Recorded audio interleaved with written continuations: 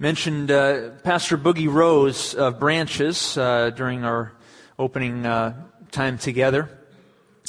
Pastor Boogie is he's a good man. He's a good pastor. He really loves people. In fact, I found it so fascinating how God worked this morning with the song selection, because the opening song had the phrase, "One thing remains. Your love never fails, never gives up, never gives out on me." The words "one thing" is how Boogie signs all of his emails. He always signs it "one thing, Boogie."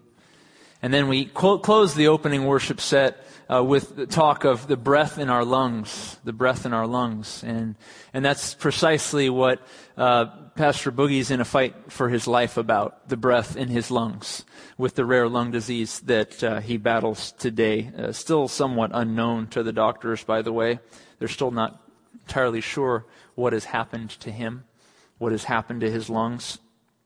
He sits in a ventilator today at UCLA Medical Center, a few minutes from another procedure, and awaiting a lung transplant. And as I thought more about that and read some of the words of his wife, they're keeping folks updated on a website. If you'd like to see that website, just go to the church Facebook page, facebook.com/Coast Bible Church. And you'll see a link there to the page that gives updates for Pastor Boogie. And if you read the latest update from his wife, she basically says we need a miracle or we need a lung transplant. Effectively, what she's saying in that latter part is, we need a miracle or we need someone to die so that my husband can live. Someone has to die and to donate their lungs so that Pastor Boogie Rose can live, so that life can rise up again in his lungs. As we begin a new year, that's precisely what I'd like to talk about from the book of Isaiah, chapter 43. I want to talk about new life. Particularly, the title of this message is A New Sprout. A new sprout. A sprout which often has to come in the midst of great hardship and difficulty. You see the image here of a sprout rising up out of what appears to be pavement or concrete. And that's how new life usually rises up. At least from a spiritual standpoint. God does miraculous works, but He usually does them from a condition of very, very dire circumstances. Pastor Boogie needs someone to die in order for new life to rise up in his lungs. So also for us as a church family, we need to remember and to be taken through the hard parts of life to see what it is that God is doing new again. What new thing is He sprouting? Stand with me as we read from the book of Isaiah, chapter 43. We'll begin in verse 1, going through 21, and going through it together after that. Isaiah 43, verses 1 through 21. But now thus says the Lord, who created you, O Jacob, and He who formed you, O Israel, fear not, for I have redeemed you. I've called you by your name. You are mine. When you pass through the waters, I will be with you. And through the rivers, they shall not overflow you. When you walk through the fire, you shall not be burned, nor shall the flames scorch you. For I am the Lord your God, the Holy One of Israel, your Savior. I gave Egypt for your ransom. I gave Ethiopia and Seba for in your place.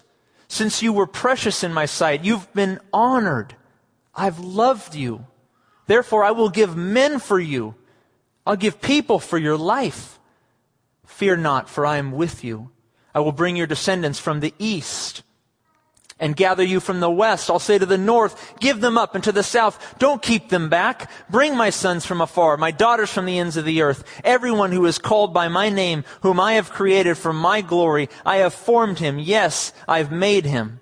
Verse 8, bring out the blind people who have eyes, and bring out the deaf ones who have ears. Let all the nations, all those blind and deaf ones, be gathered together, and let them be assembled. Who among them can declare this?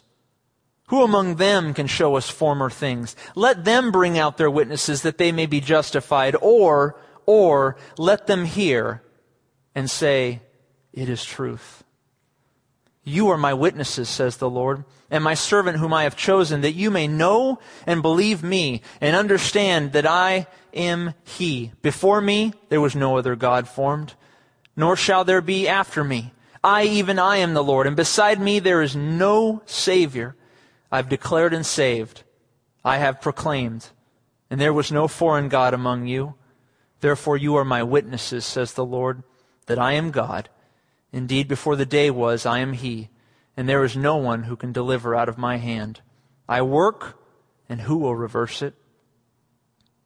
14. Thus says the Lord, your Redeemer, the Holy One of Israel. For your sake I will send to Babylon and bring them all down as fugitives, the Chaldeans who rejoice in their ships. I'm the Lord, your Holy One, the Creator of Israel, your King. Thus says the Lord, who makes a way in the sea and a path through the mighty waters, who brings forth the chariot and the horse, the army and the power. They shall lie down together. They shall not rise. They're extinguished. They are quenched like a wick. Do not remember the former things, nor consider the things of old. Behold, I will do a new thing. Now it shall spring forth. Shall you not know it?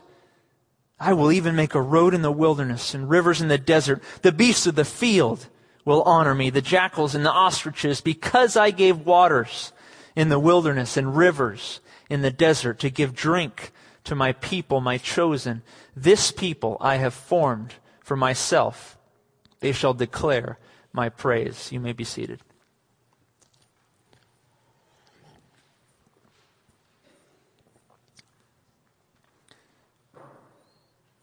Last week we looked at relinquishing all fear. Relinquishing all fear, letting all fear go as we come into the new year. Those same themes begin to appear here, not from Psalm 91 that we looked at last week, but this time from Isaiah 43. And I wanted to pick up that theme in just a moment here. But first, Isaiah, just briefly, what is the book of Isaiah? Where are we at in history? Well, a real quick summary. Isaiah was written, and Isaiah prophesied around the time of the early 700s BC. He was, at the time, witnessing the northern kingdom being taken, Israel being taken into Syria in 722 BC. He was also prophesying, Isaiah was, of what he saw was to come of the southern kingdom of Judah. So Israel to the north, he was watching them get exiled to Assyria. Judah to the south, he was predicting their coming demise at the hands of Babylon. The book of Isaiah was written specifically to the Jews, and we must keep that in mind, that the promises that we read herein are promises directed to the Jewish people as God's people. But that doesn't mean that we shouldn't read and learn from the book of Isaiah. Though we are not Israel, we, the church, have been grafted in to God's salvation program. And as such, we should remember and look for reasonable ways to appropriate the promises made to the Jews. And to be reminded that just as God loves Israel and has called them to be His special people, so too He loves us and has called us to be His sons and daughters through faith in Jesus Christ. And so we'll make appropriate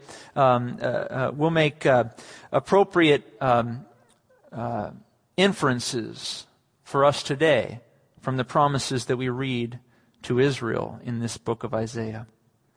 With that, we come to verse 1, Isaiah 43, verse 1. But now, thus says the Lord, who created you, O Jacob, and He who formed you, O Israel, fear not, for I have redeemed you. I've called you by your name. you are mine. When you pass through the waters, I will be with you. And through the rivers, they shall not overflow you. When you walk through the fire, you shall not be burned, nor shall the flames scorch you. Fear not. Again, picking up our theme from last week, from Psalm 91, a most beautiful psalm. Go back and read it on your own if you missed it last week. Meditate on it in the coming year. What a wonderful psalm. Fear not, we pick it up again. Though you experience hardship and trial, no harm will come to you. He mentions a number of things here. He mentions the waters. He mentions the rivers. He mentions burning. Well, that goes back to the history of Israel.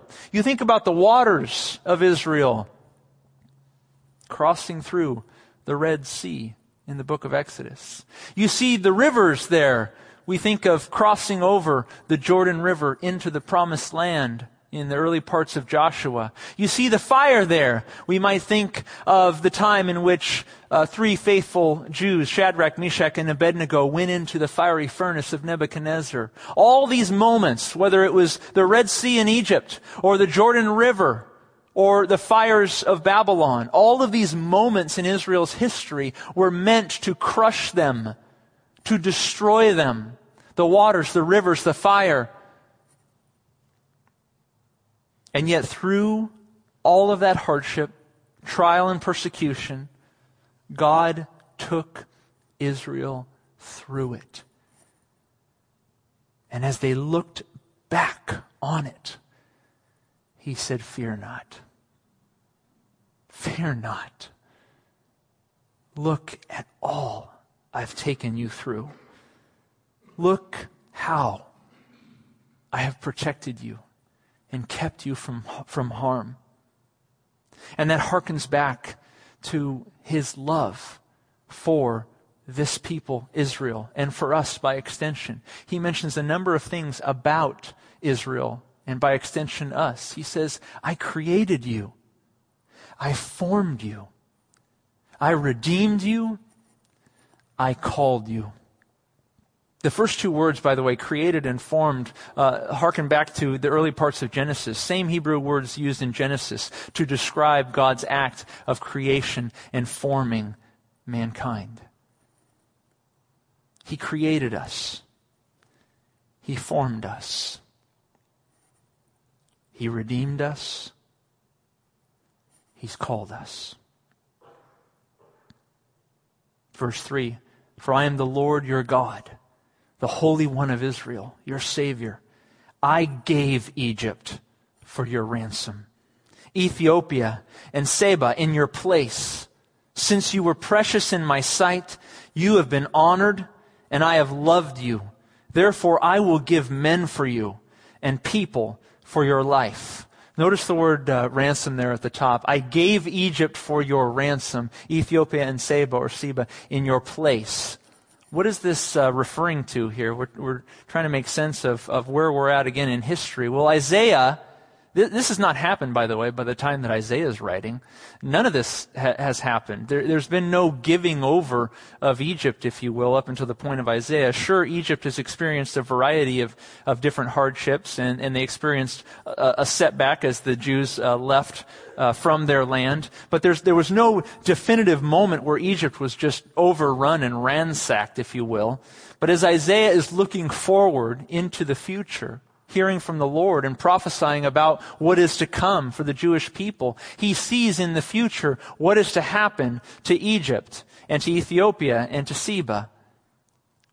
He sees that these nations will be given as payment, as ransom for the release of the southern kingdom of Israel who were in exile in Babylon. Isaiah, prophesying in the early 700s BC, looks forward a century later and sees a time in which Cyrus of Persia would rise up.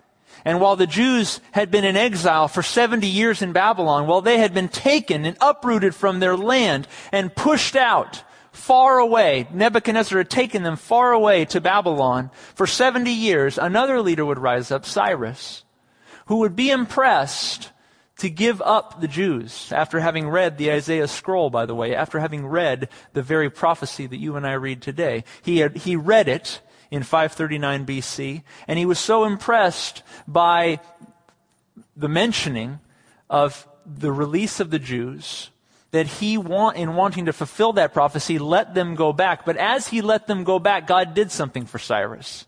Cyrus and Cambyses, his son, would later go to Egypt, Ethiopia, and Seba. He would go into northeastern Africa, places historically that had persecuted the Jews, and Cyrus of Persia would be given those lands as a ransom payment for releasing Israel back to Jerusalem. History bears this out. After having let the Jews go back to their land, Cyrus and his son Cambyses entered through Egypt, Ethiopia, and Seba, conquering those lands and expanding the Persian Empire for a time. Through Isaiah the prophet, God is telling his people Israel, I pay money for you. I will ransom you. I will give up great nations and peoples. I will give up things that are filled with wealth, filled with riches, to buy you back, to ransom you. I will make payment for your life. Cyrus was given these lands as a ransom for releasing the Jews back to Jerusalem. God says, you are so valuable to me, I will pay ransoms for you, Israel. Christian, you are so valuable to me that I will send my son to ransom you from death. In the Old Testament, since you were precious in my sight, you've been honored, I've loved you, therefore I will give men for you. I will give nations for you. I will give people for your life. And then we come to the time of Christ in which he says, you know what? I'll go a step further. I won't just give nations for your ransom. I will give my son for your ransom.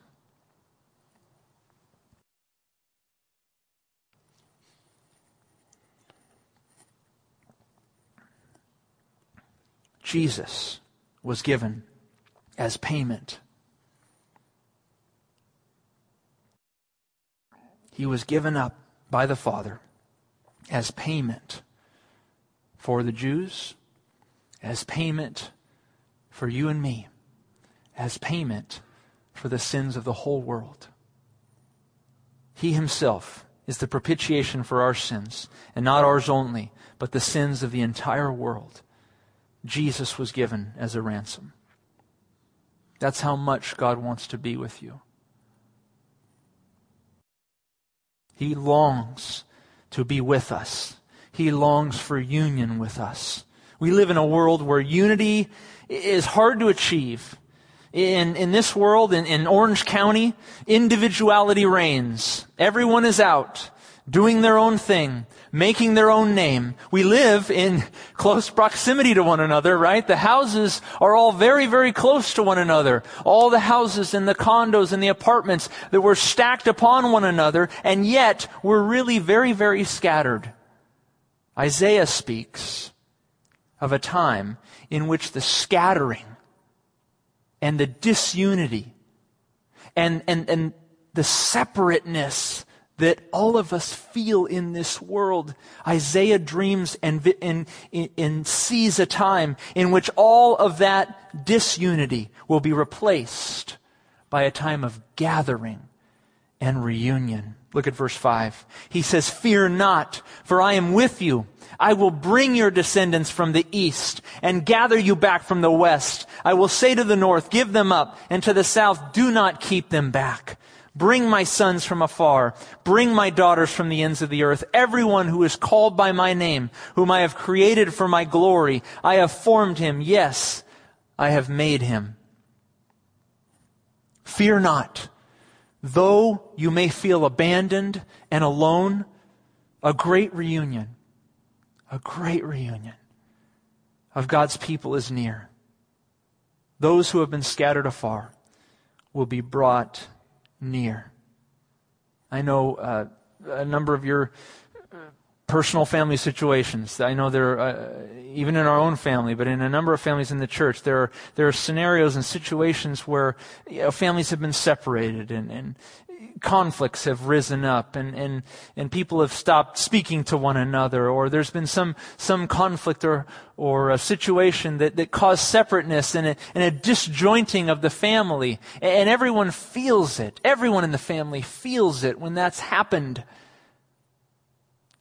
When father and daughter or mother and son are at odds, or where cousins and parts of the family are separated from one another, or in the church when there's been an argument or a dispute and all of a sudden families separate, we all feel that pain. We know what that's like. The holidays are a time where we especially feel that pain as we're reminded vividly of who's not at the table. God says, though you feel abandoned and alone, reunion is coming. Reunion is coming. Those who have been scattered afar, those who have been taken away, either against their will or willfully have gone, there will be a time of great reunion when God's people, all those who have believed on the Lord, and yet who have been scattered afar, there'll be a time when they're brought near again, when there's reunion. Notice the second time he mentions the word, I've created you. At the end there. Everyone who's called by my name, who I have created for my glory, I have formed him. And he adds a third word now. I've made him. That's the sense of bringing to ultimate completion, by the way, in Hebrew. I've created them. I've formed them. I've made them. I'm bringing about a work leading to perfection, to fullness.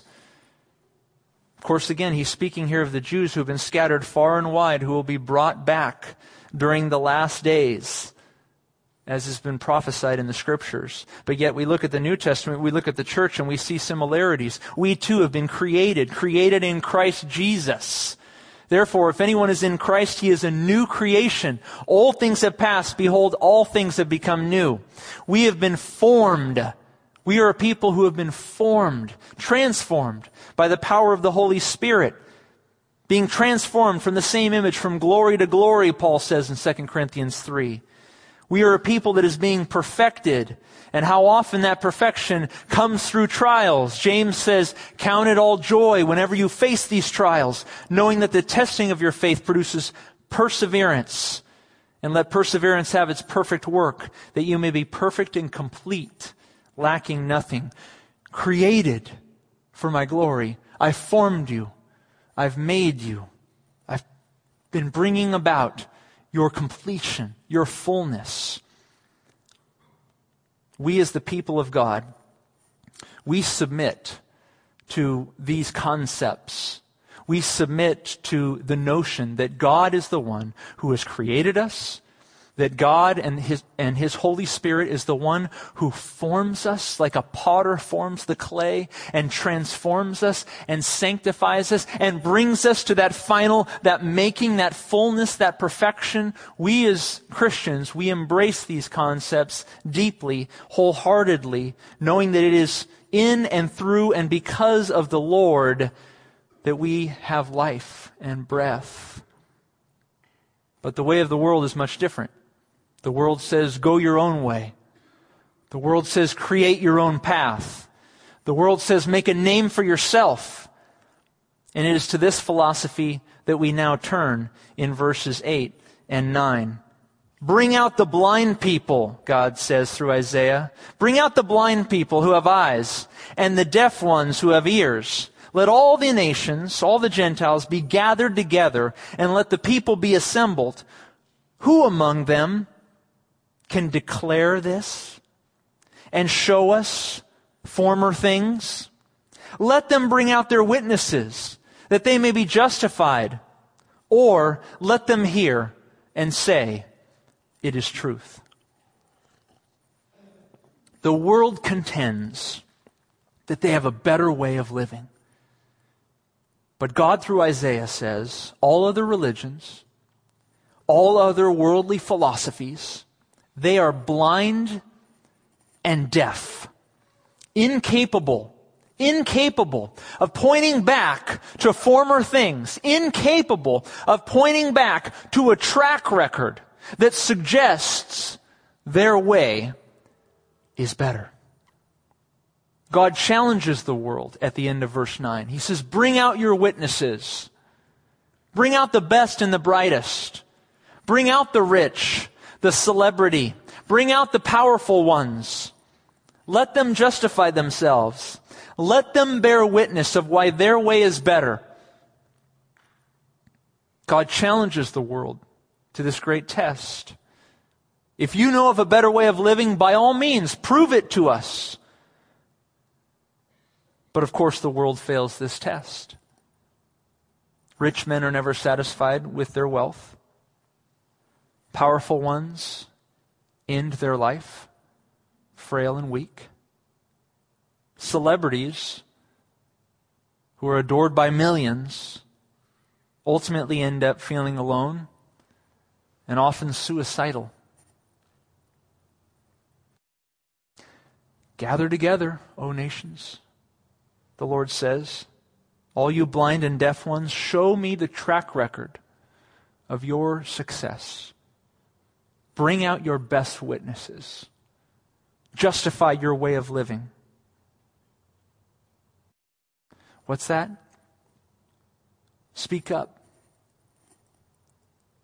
Oh, you have no track record. You have no witnesses that might justify your way of living. Then listen to me, God says.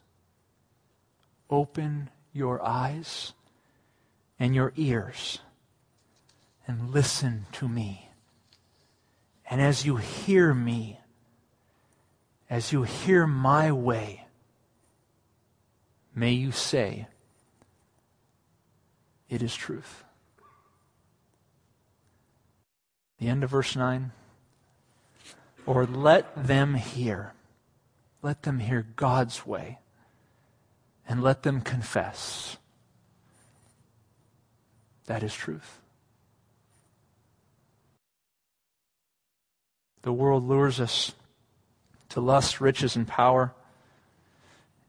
And yet the world cannot call one witness to testify to the veracity of that way. By contrast, God has an innumerable company of witnesses whom He can call and who can attest to His goodness and to His faithfulness. God's people, His people Israel, are His witnesses. And by extension, we too are His witnesses, the body of Christ. Take a look at verse 10. You are my witnesses, says the Lord, and my servant whom I have chosen, that you may know and believe me, and understand that I am He. Before me there was no God formed, nor shall there be after me. I, even I, am the Lord, and besides me there is no Savior. I have declared and saved, I have proclaimed, and there was no foreign God among you. Therefore you are my witnesses, says the Lord, that I am God. Indeed, before the day was, I am He, and there is no one who can deliver out of my hand. I work, and who will reverse it? God says twice in verses 10 to 13, you are my witnesses. You are my witnesses. He's speaking directly to Israel, of course, but by extension, as the body of Christ, as those who've been grafted in, He's pointing at us too. He's saying, you are my witnesses. You know the veracity of my way. Israel was God's witness. The Jewish people knew who God was, and they knew what He had done. Their ancestors had walked through the Red Sea. Their descendants, those who had come before them, their ancestors through the Red Sea, their ancestors through the Jordan River, their ancestors through the fiery furnace. We too are God's witnesses. We know who He is. We know what He's done.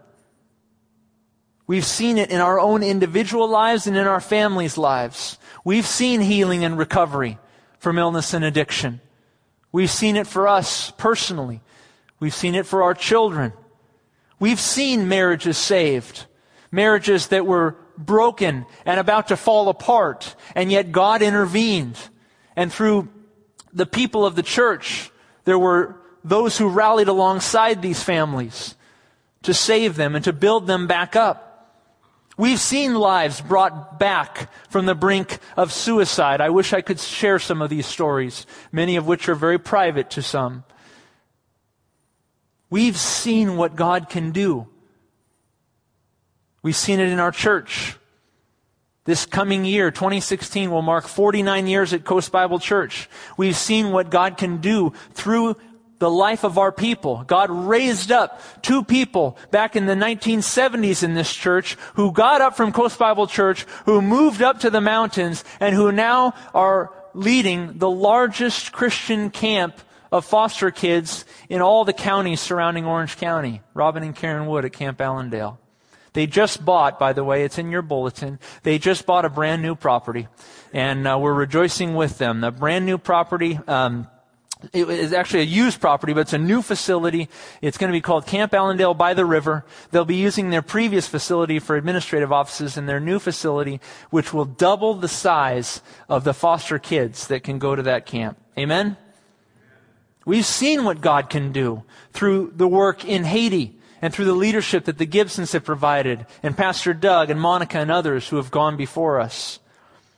We've seen what God has done through our church, through those who have impacted us dearly, many of whom this past year went on to glory. Mary Ann, Fred Koblenz, Al Eaton, Carolyn Rutherford, and others. We are God's witnesses. We know who God is. We know what He's done. Israel is God's witness. They know what God has done for them. And now God says, now He says, I will do it again. I will do it again. Verse 14. Again, this is a prophecy looking forward. Isaiah's looking forward. We're looking back. Isaiah's looking forward in verse 14, and he's seeing what's going to happen. Thus says the Lord, your Redeemer, the Holy One of Israel, for your sake I will send to Babylon, and I will bring them all down as fugitives. The Chaldeans, those who rejoiced in their ships, I am the Lord, your Holy One, the Creator of Israel, your King. Thus says the Lord, who makes a way in the sea and a path through the mighty waters, who brings forth the chariot and the horse, the army and the power. They shall lie down together. They shall not rise. They are extinguished. They are quenched like a wick. God says, I will do it again. You've been my witnesses. You've seen me do it. I will do it again, He says through Isaiah to the people of Israel. I will go to Babylon. I will go to the Chaldeans, the people with Nebuchadnezzar, who has taken you and enslaved you for 70 years, far away from your homeland. I will send to them. I will send to them a message. I will send to them a conqueror. I will send upon them my judgment.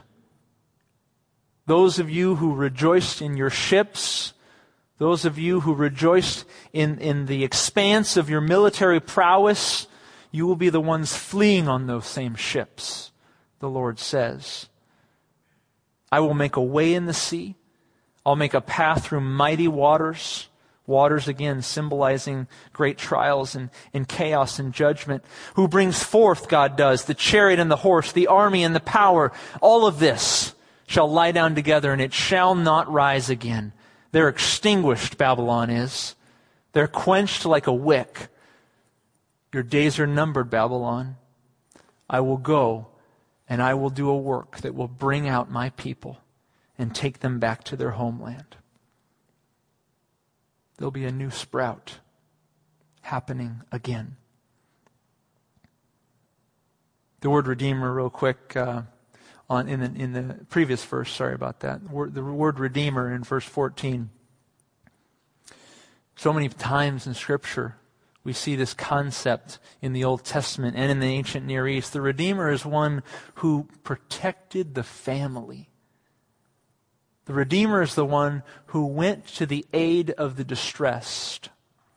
The Redeemer is the one who rescued, who defended, and who, if necessary, would buy back the captive. God is our Redeemer, the Lord your Redeemer, the Holy One of Israel. He is the one who buys us back, who goes and brings us out of distress. And now we come to verse 18, which is the inspiration, 18 and 19, inspiration behind this message. He says, God through Isaiah, do not remember the former things, nor consider the things of old. Behold, I will do a new thing. Now it shall spring forth. Shall you not know it? I will even make a road in the wilderness and rivers in the desert. Here in verse 18, God counsels Israel not to remember, which seems kind of odd because earlier in the chapter, he said repeatedly, remember what I did for you. Elsewhere in Isaiah, there's repeated admonitions. Remember, remember, remember. Remember all that you've gone through. Remember all that I've taken you through. Remember all the moments in which I rescued you and saved you and ransomed you. But here, in verse 18, God through Isaiah tells the Jews, don't remember. Do not remember the former things, nor consider the things of old. So which is it? Are we to remember the former things or not? Verse 18 was not written to encourage us to forget what God has done. Instead, it is God's way of saying this. Do you see all the things I've done for you? Do you see all the miracles? Do you witness all of the glorious moments that I have taken you through? All the former times of great deliverance. Do you see it?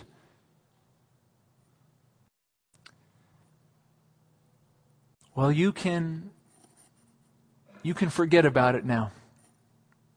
You can store it away in your memory bank. For as wonderful and as marvelous and as glorious as those former things were, they will pale in comparison to what I am about to do in and through you. Behold, I will do a new thing. Now it shall spring forth like a sprout. Shall you not know it? Do you not perceive it? I will even make a road in the wilderness and rivers in the desert. Behold, I will do a brand new thing. Now it shall spring forth. Even now, he says, it sprouts up, literally in Hebrew. It sprouts up. What will this new thing be for Israel? What was sprouting up? Perhaps it could be said that 2 new leaves were sprouting. God's new work included both a short-term and a long-term work of God. On the short term, the new thing that God was about to do is He was going to take them out of Babylon and back to their homeland, back to Jerusalem. That was on the short term. That was part of the new sprout, if you would. But on the long term, looking forward, looking deep into the future, God, through Isaiah, was giving us a glimpse of looking forward to that final millennial kingdom of Christ, the Messiah. A time in which everything, all the waters, all the rivers, all the fire, all the difficulty that we had been witnesses of would be put aside, and that the Messiah would come and set up His perfect kingdom forever. Two leaves, if you would, a short-term and a long-term work of God. Israel alone would be the recipient of the short-term blessing. She would be delivered from Babylon. But we, the church, will join Israel in the blessings of that long-term blessing, the kingdom of Christ. I suppose my question for us today is, if Israel had two leaves on the sprout to look forward to, the return from Babylon and the ultimate kingdom of Messiah, and if we share in that long-term sprout, that new leaf that we know is yet ahead, I suppose my question for us is, what is short-term for Coast? What is the short-term sprout for you, for your family, for our church? While we wait for the new final kingdom of Christ, what new thing is God sprouting in us today? What is He developing in you? What is emerging? Where do you see a small flower beginning to bud? What is God sprouting in you? In your home? In our church? Isaiah 43:19 is a verse that my wife spoke of this verse in the latter part of 2015, and as she began to say things like, honey, this is a verse for us and for our church as we come into the new year. Right when she was saying that, we must have read the verse in various places about 2 or 3 or 4 different times as a family. We would see this verse randomly, as my wife had told me late in December how much this verse had meaning for her. And now for our family, and now I believe for Coast. Behold, God says, I'll do a new thing. Now it's springing forth. It's shooting up. Do you see it? Do you perceive it? Shall you not know it?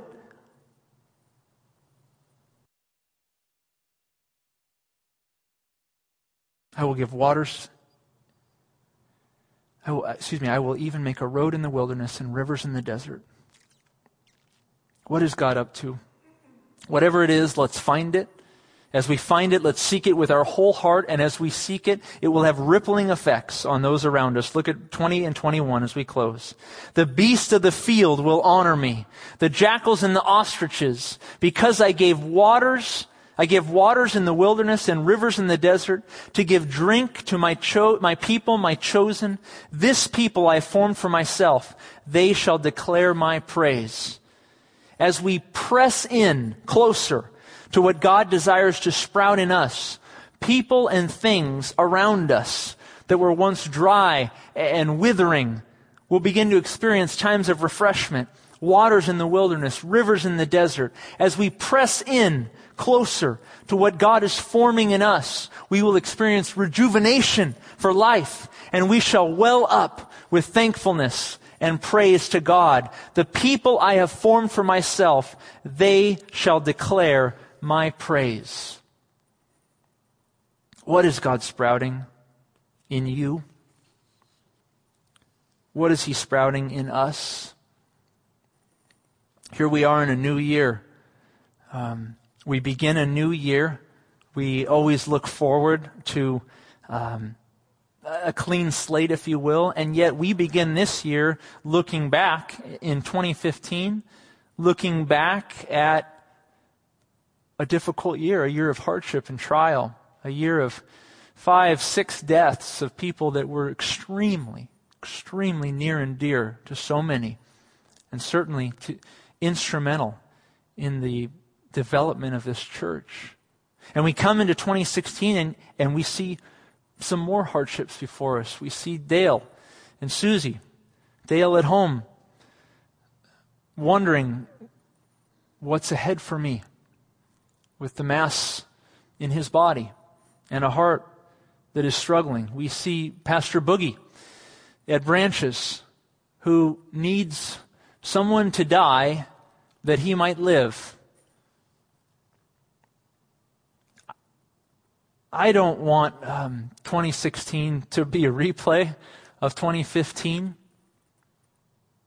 I know God is doing something. I know He's doing something new. I know something is sprouting up, something that will be new and different and a blessing for all of us. And I want us to look for those buds, those flowers. I want you to tell me when you see them. I want you to go home with your husband and your wife and your children, and I want you to talk about what is God budding in us. Where are the sprouts going up? Where do we see new life? And to remember that a new sprout, it always comes up through hardness. It often comes up through the concrete, the pavement, the rough side of life. But it comes up. And I want you to look for it. Whether you're in the waters, the rivers, the fire, or whether you've come through them, look for the sprout. You know what's coming long term. What's coming now? What is God doing in us, in you? Let's pray. Heavenly Father, we commit this new year to you. We know you're at work. We bear witness to that work. Our church, our people, we know who you are. We know what you've done. The world has no witness. The world has no testimony.